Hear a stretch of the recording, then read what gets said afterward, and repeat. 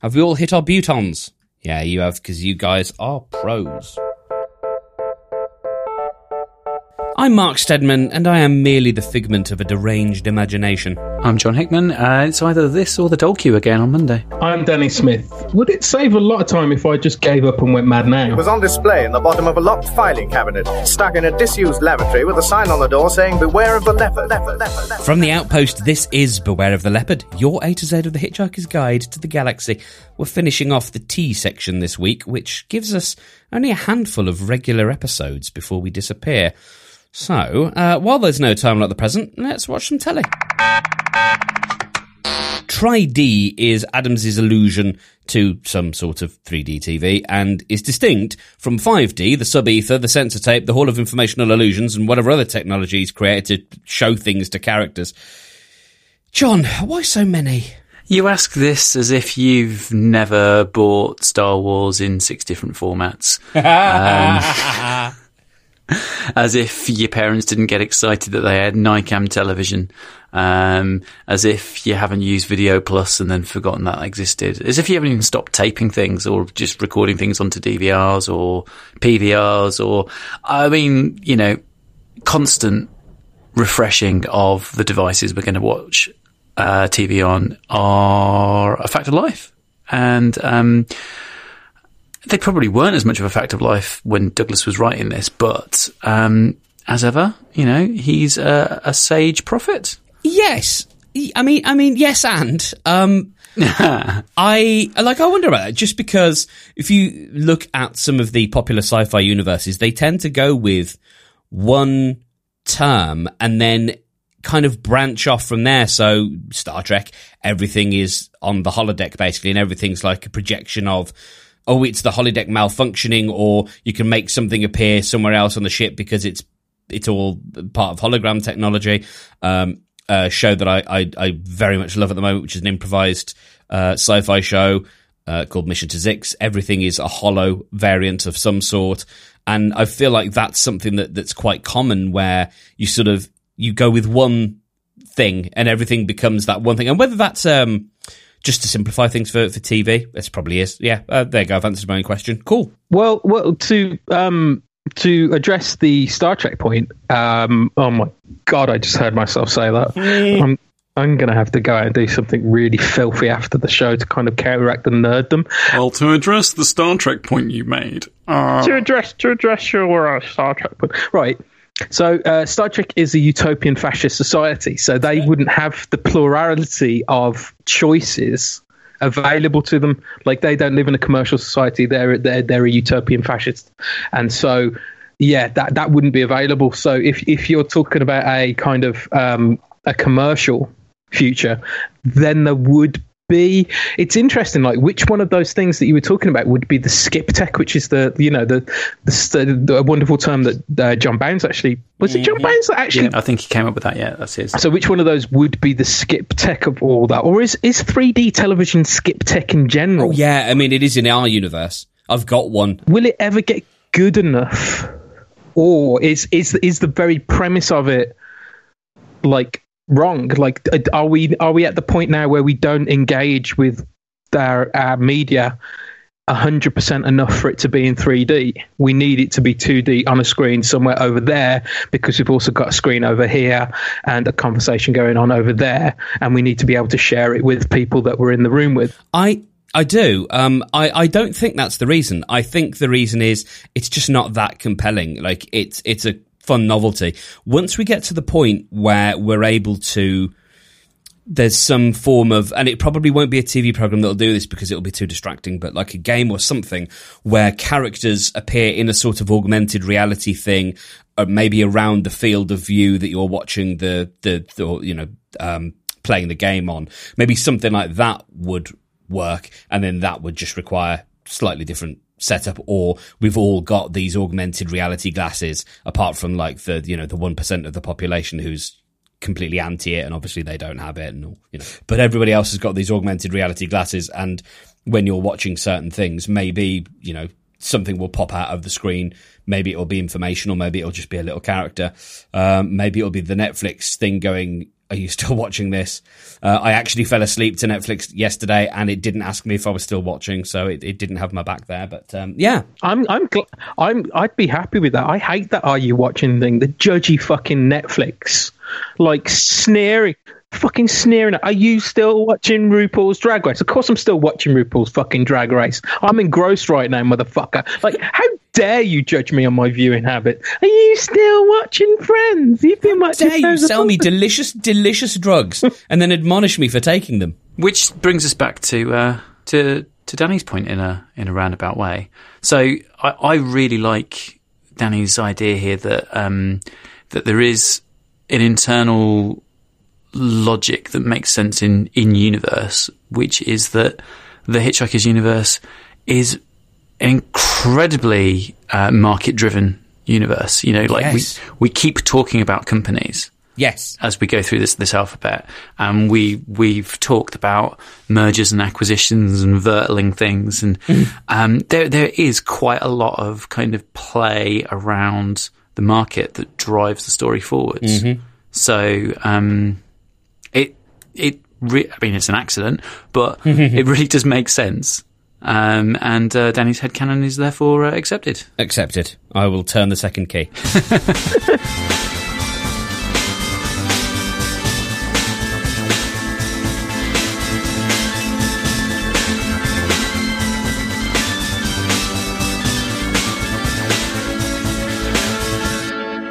And now to something that doesn't really count.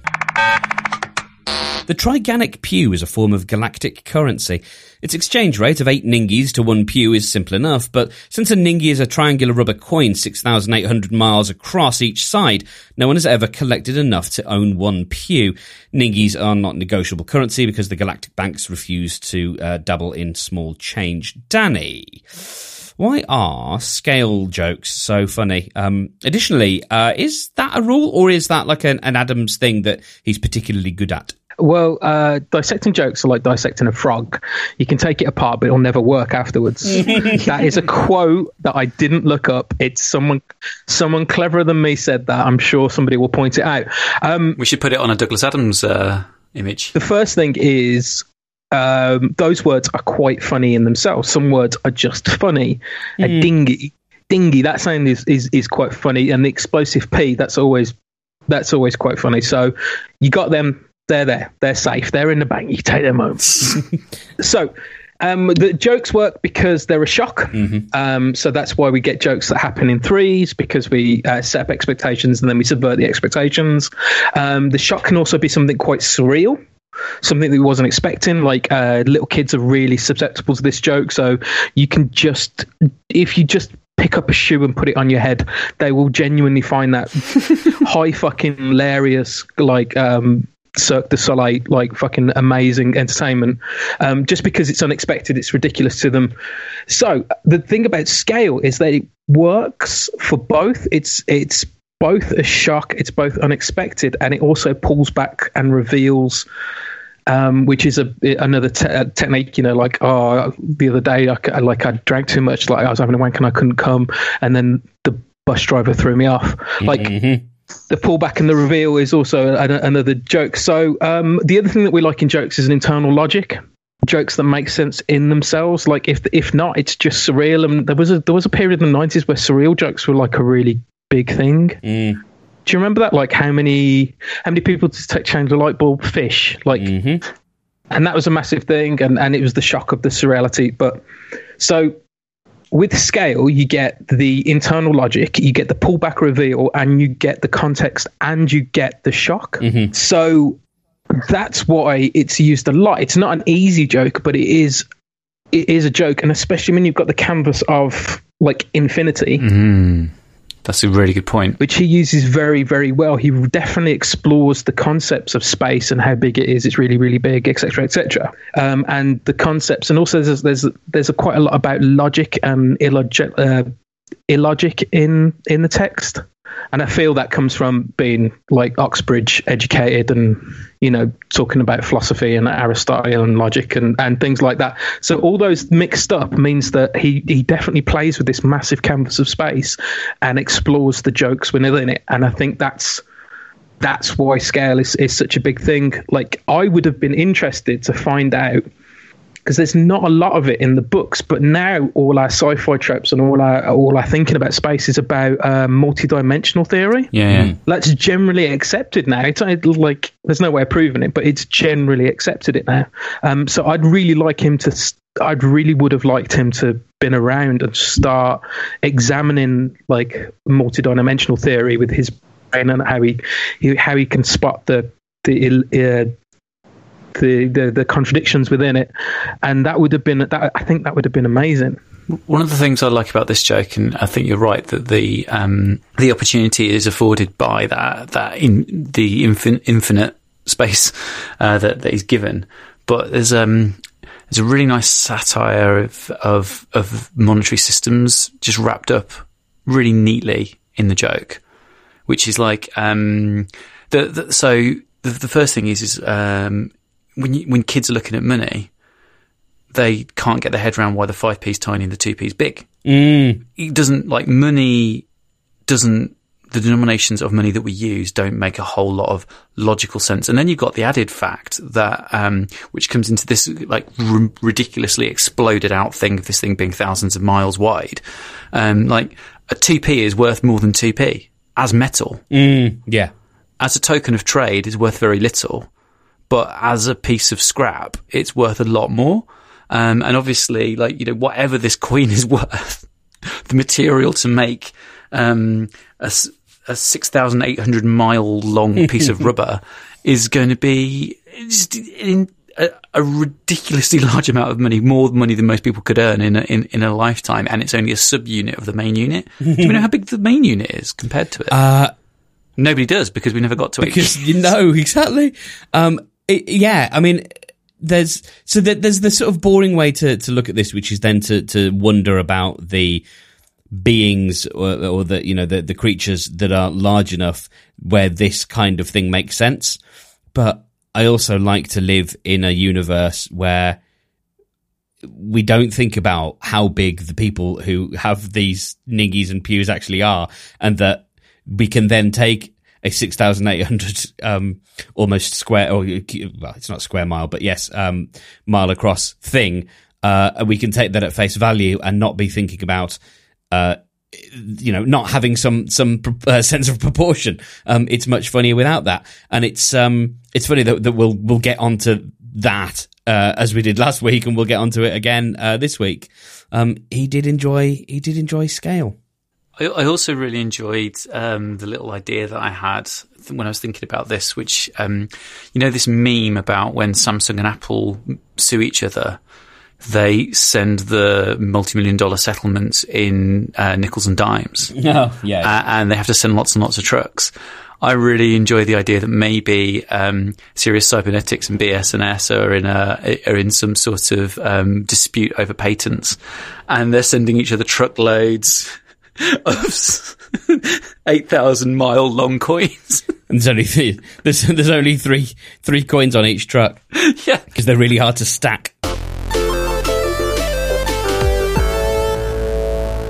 And now to someone who either got a bum rap or is just an irritating and largely ineffectual character. Delete as appropriate. Trillian is a beautiful astrophysicist with the real name Tricia McMillan. She's played by Susan Sheridan in the radio series and by Zooey Deschanel in the film. She manages to convince the Masters of Cricket not to destroy the universe, and she learned how to manoeuvre around Hyde Park Corner on a moped. On an Earth that was never destroyed by the Vogons, Tricia McMillan attempts to get a job with the NBS network in New York as an anchor on the US AM breakfast show. She regrets going back for her bag when first meeting Zaphod at that infamous party in Islington. She failed the screen test for the network because she decided not to go back for her bag, thus not bringing her contact lenses, which she needed to read the script in the auto cue. When taken to the planet Rupert by the Grebulons, she films the encounter and figures she must have faked it as part of an elaborate nervous breakdown or hallucination. Okay, right. I'm not saying that she's a bad character. But Name some aspects of her character. I'm completely with you. This is therein you've fallen into my trap. It's I mean, she must be adventurous because she went on a spaceship with an alien. Like, I genuinely, I can't think of anything else that would be like, you'd be like, oh, I know that person, or I've met that person, or that is a person that is real in my mind. Mm-hmm. Do you think, and this is cynical me talking, that the only reason that she's there is because he needed a female voice for the radio show? Yeah, very possibly.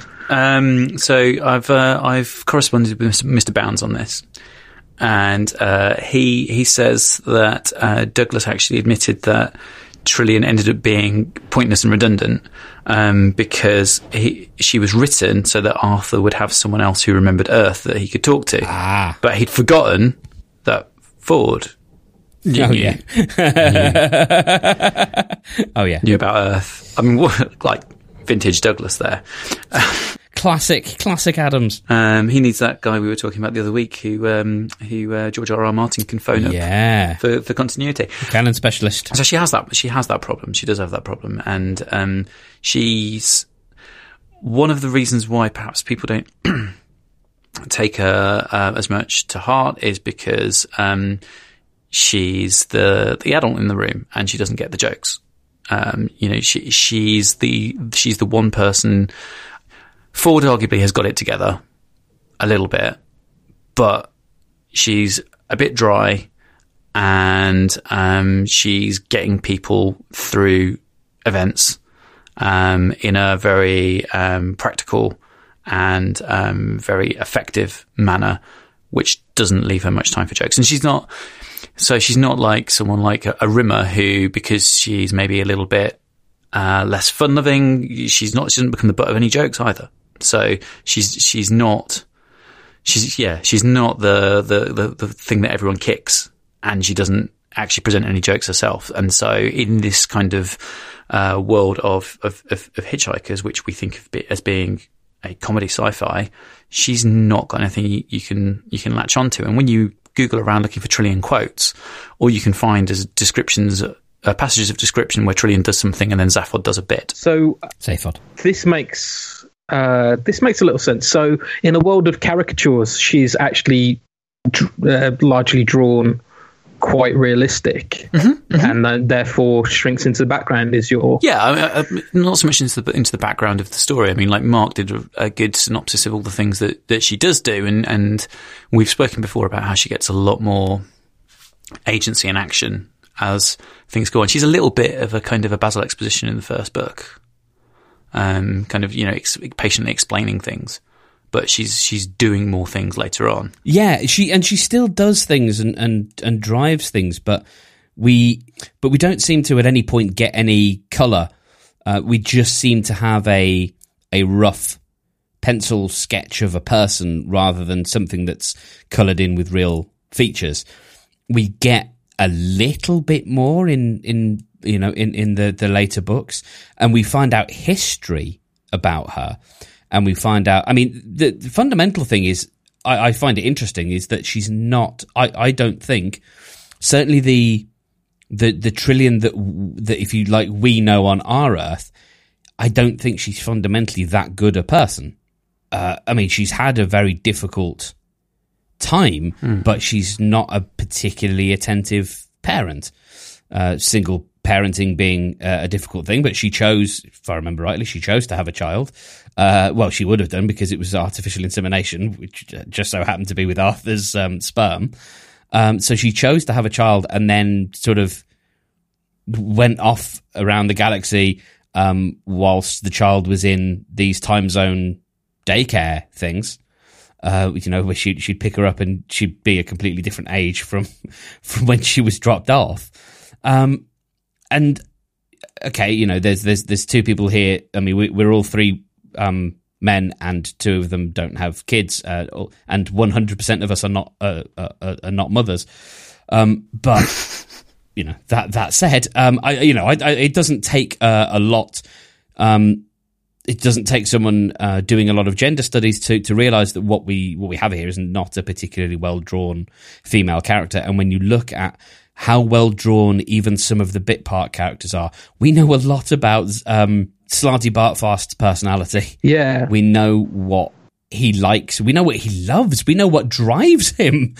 We don't know that about Trillian. So it's interesting you bring up Slarty Bartfast, because he's the other character who suddenly gets a thing, gets to have a moment to push, to push things forward, and Trillian gets more of that in the later book. I think one of the problems as well is that the later book is probably less liked. But again, I think you're completely right. But we still don't really get a sense of context for her choices, because we're not getting that personality background. With great economy of words, he gave us a sort of not necessarily a real backstory, but an emotional backstory for the likes of Slarty Bartfast, which we didn't get. And so when she starts doing things, which she does plenty of things, we're not always able to understand the motivations behind those things. It's more just, like you said, Basil exposition. This thing is being done because it needs to be done. Let's get this character here, but I'm not going to worry too much about why she's doing the thing, because it doesn't serve the purpose, because ultimately she's just Trillian. It's a shame that we are all men on this podcast and we can't get a female point of view. Like coming from trying to come from a point of view is ultimately redundant. Like we will never feel what it's like to be a woman. But if you try and think of it, like if I had the only representation in a story that was Trillian, I would be hugely disappointed and shortchanged. Mm-hmm. Even though she gets to do a lot of stuff. I think Mark said, well, she's not particularly well drawn. We don't know what drives her. She's not somebody that we empathize with. She's somebody that we are aware of in the plot. Yeah, we witness her actions. We're not really along with her. And this is not atypical, certainly of writing of the time, but even of writing in the 21st century. Even very, very well-regarded TV programs. There's a friend of the podcast, Kat of Kat's Cabinet of Curiosities, is very much not a fan of Stephen Moffat for similar reasons, because she maintains, and I don't have enough ammunition to refute this at all, that he just could not write for women. And we get one other female character in this universe that is of any substance, and she happens to have a personality, but that could be argued that was an answer to the only other female character in the universe that existed not being very well drawn. As a point of order, I want to refer to some matters of production history of the radio show, which I know very little of. Sure. So I'm definitely going to be looking to Mr. Stedman here.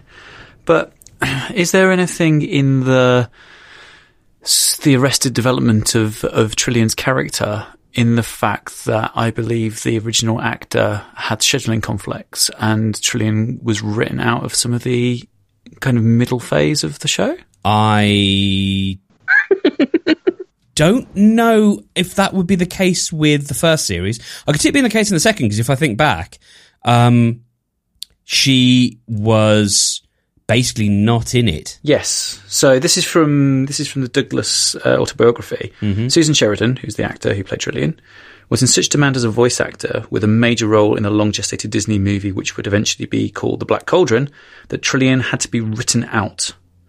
Though having her forcibly married to the president of the Angolian chapter of the Galactic Rotary Club, dismissed in a couple of lines of narration, was an ignominious end for the series' only female regular, and not Douglas's finest moment. No, indeed. I've got one final bit from the Douglas autobiography about Trillian that I wanted to bring up, if I may. Please. Which ties us back to someone we've been talking about a lot recently. I found this an interesting quote, because it has echoes in things that I've heard about Star Wars from a similar time. Susan Sheridan recalls withdrawing to the BBC club at lunchtime with Peter Jones. Both agreeing that they didn't understand a word of what they were performing, but that there was clearly something special about it.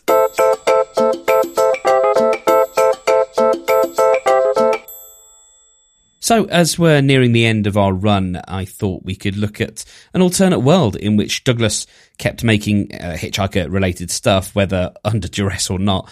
I thought this week we could look at a reimagined video game for release in 2020, let's say. What would the game look like? Who would you play as? And how would you win? What I'd really like to see is a Hitchhiker's Guide to the Galaxy alternate reality game. So a bit like Pokemon, where you play through the camera screen. Oh, an augmented reality game, yes. Yeah, that's the bunny. So as you go around, like, things pop up. So if somebody's left a review of a restaurant, it'll be like lined in green, and you can check on the reviews and stuff, and you can leave your own once you discover places. And so the game element comes in when, like, as you're looking around, you discover things that aren't actually there in real life, and they give you tasks. So they'll say, okay, can you go capture like 30 towels or whatever, and using AI that started to recognize what's in pictures, it will go around picking out stuff and going, oh, that's a towel. Do you want to review that? Oh, those are rollerblades. Yeah, like, I've never seen those before. Do you want to leave a review? And have that as an extra layer of reality as you walk around the world, much like Pokemon Go, but with sweary reviews. So, are you a guide researcher then in this? Yeah, essentially, you're a guide researcher, and like, maybe you can get paid in like. In expense checks. Yeah, that's really, really nice. Because that could actually be, if you talk to businesses, relate into actual discounts in actual businesses. Oh, especially ones that are reviewed well on the app itself. But I mean, that's encouraging people to review well so they get more money, which is kind of exactly what Ford would do. Yeah, which is kind of... So in that case, agreed. Also, like, I just have some mad editor now and again come in and slash your reviews down to like 2 words. And then you've got to go back to actually recover your review. Yeah, you go back at it, like Foursquare, you have to check in again and kind of resend it. Yes. That is very nice. Yeah, I was excited reading that. I was writing it. I was like, oh, and then I realised, oh no, I'm never going to get off my arse and actually make that. So that's never going to exist in the world. But fair enough. It's such a great shame when you create something and you realise it's never going to be brought into this world because it's just far too much work. My model for this, you can actually do it in 2020 because the company's gone bust now.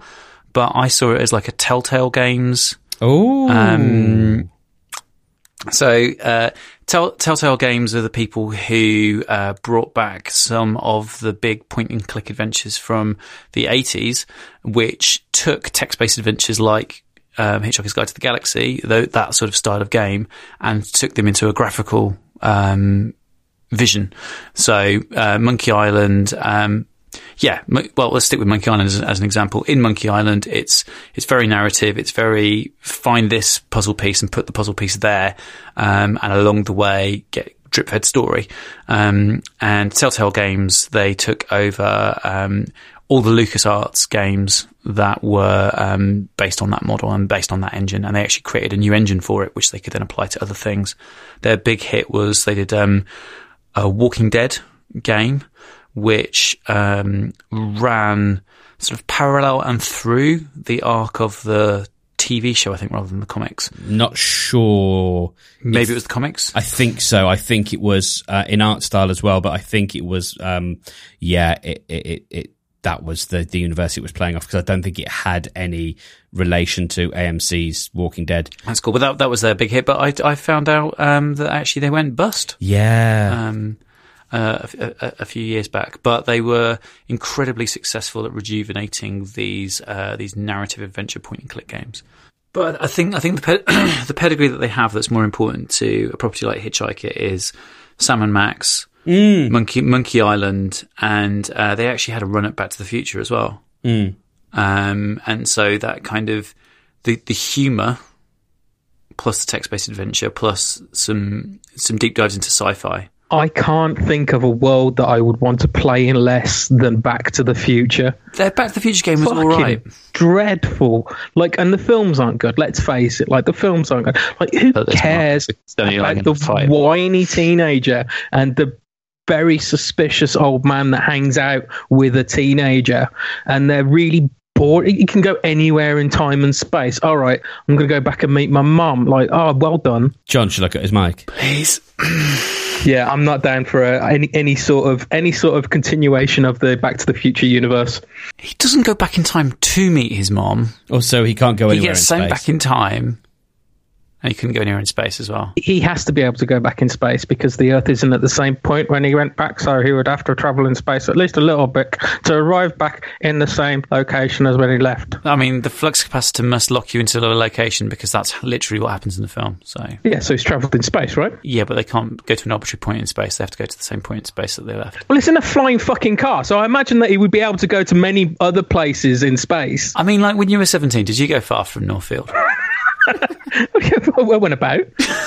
Went to town sometimes. I didn't have a flying fucking car, mate. I don't know what you thought I was doing when I was 17. It wasn't making friends with a paedophile scientist.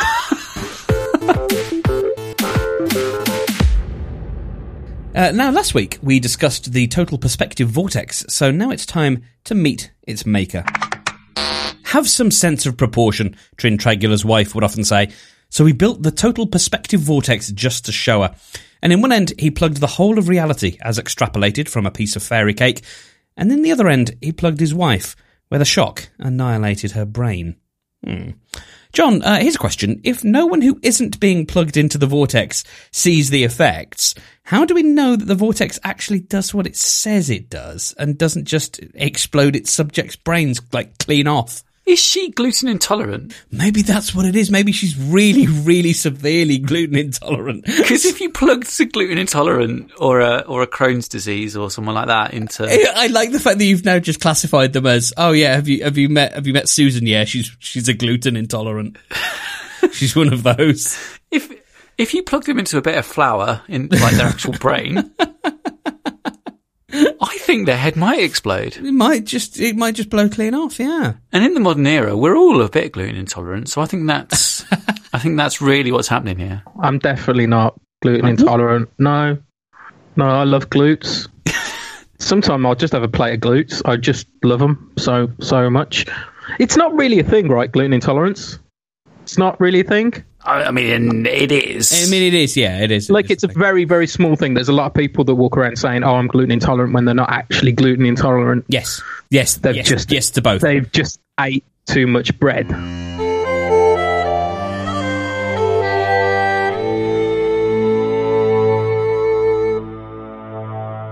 And now it's time for another swear word. Turlingdrome. It's a swear word. We don't have a definition, but it appears to be a derogatory term for a person, possibly a stupid person. There's a creative design firm in Cincinnati, Ohio, who've chosen Turlingdrome as their name, which sounds like it might be a bit like calling your company shithead. That's amazing. Gents, if you were starting a new freelance enterprise, what swear word, real or imaginary, would you use to inspire your company name? Well, I tell you what I wouldn't use, right? And those the portmanteau middle class fucking swear words that like, you know, remember when the middle classes found Twitter because Stephen Fry mentioned it once? Mm-hmm. Right. It was all fucking cockwomble and fuck badger and those, fuck that, fuck you. And you made swearing twee. You ruined the one thing that I really fucking enjoy about everything. You ruined it. You turned it twee and quaint. Fuck you for doing that, middle class people. He's a cockwomble. He's a piss badger. Like, fuck yourself. Like, swear. If you're going to swear, delight in it, drown in it. Like, so, yeah, it wouldn't be one of those portmanteau fucking middle class swear words that everybody seems to bum off now. I'm just making this cockwomble a builder's tea. There is on the scale.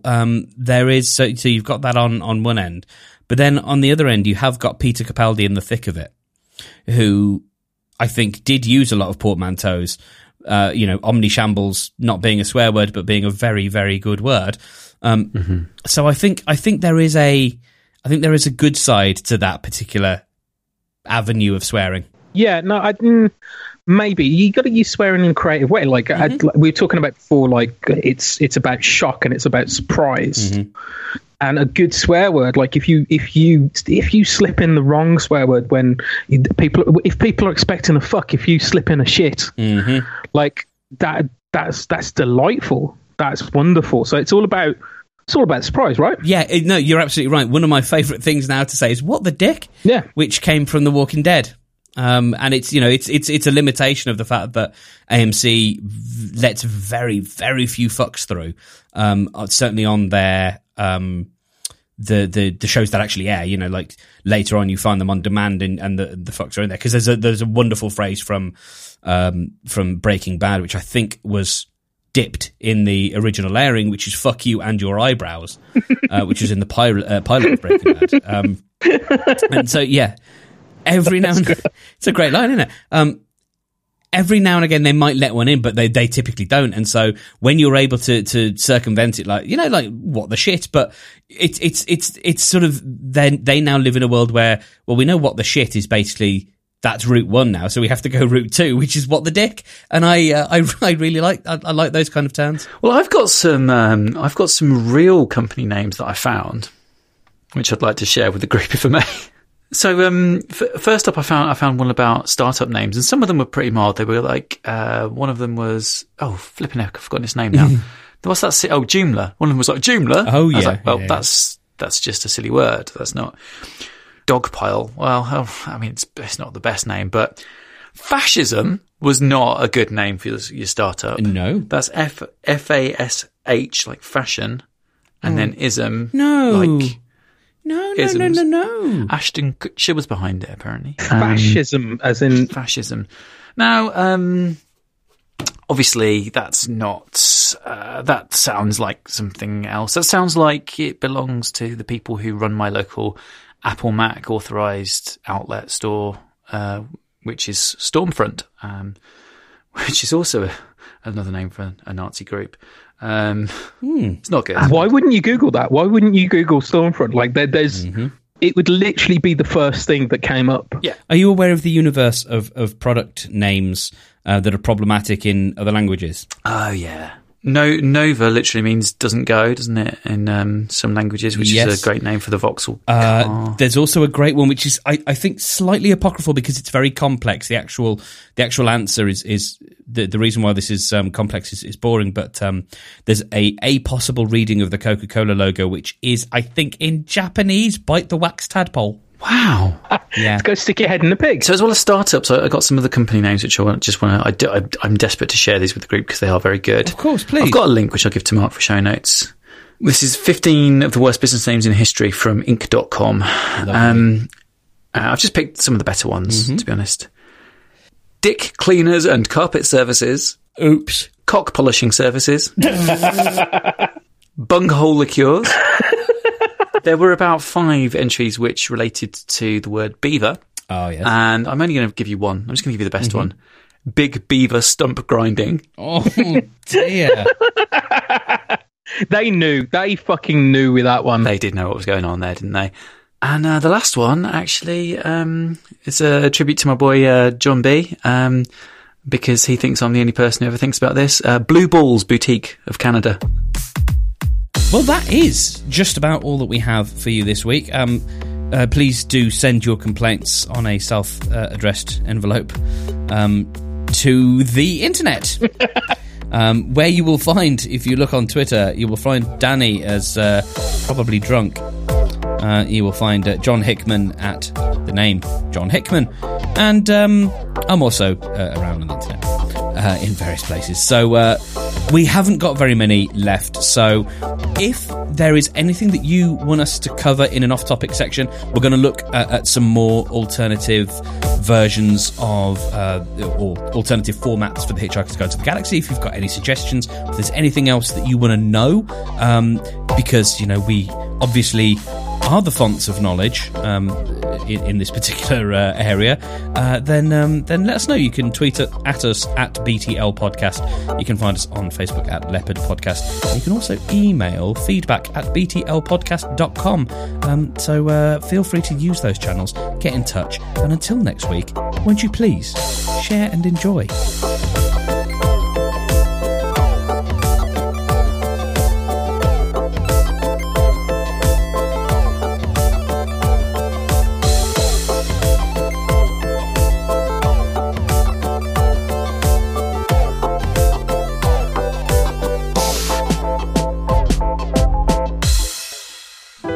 This podcast is produced by Podient. To find out more, visit podientproductions.com. That's a nice button on that. Leaving you saying that to make it really weird. I have too much respect for the listener. Believe it or not. Oh, I heard that last episode. You were very catty at the end of the episode last time. You told them all to fuck off. That's all you're getting. Off, go on. We've given you 36 minutes of entertainment. What do you fucking want? Oh, mate, I've just remembered I sneakily put some beer outside the window on the roof of the extension just for emergencies. Has it just blown off the roof? No, He's just remembered and that's made him happy. I ran out of beer. And He's now just I experienced joy for the first time. stick my hand out the window. Boom. Fucking future me, but past me came through for once. Hello. This is an extra special bit just for Danny.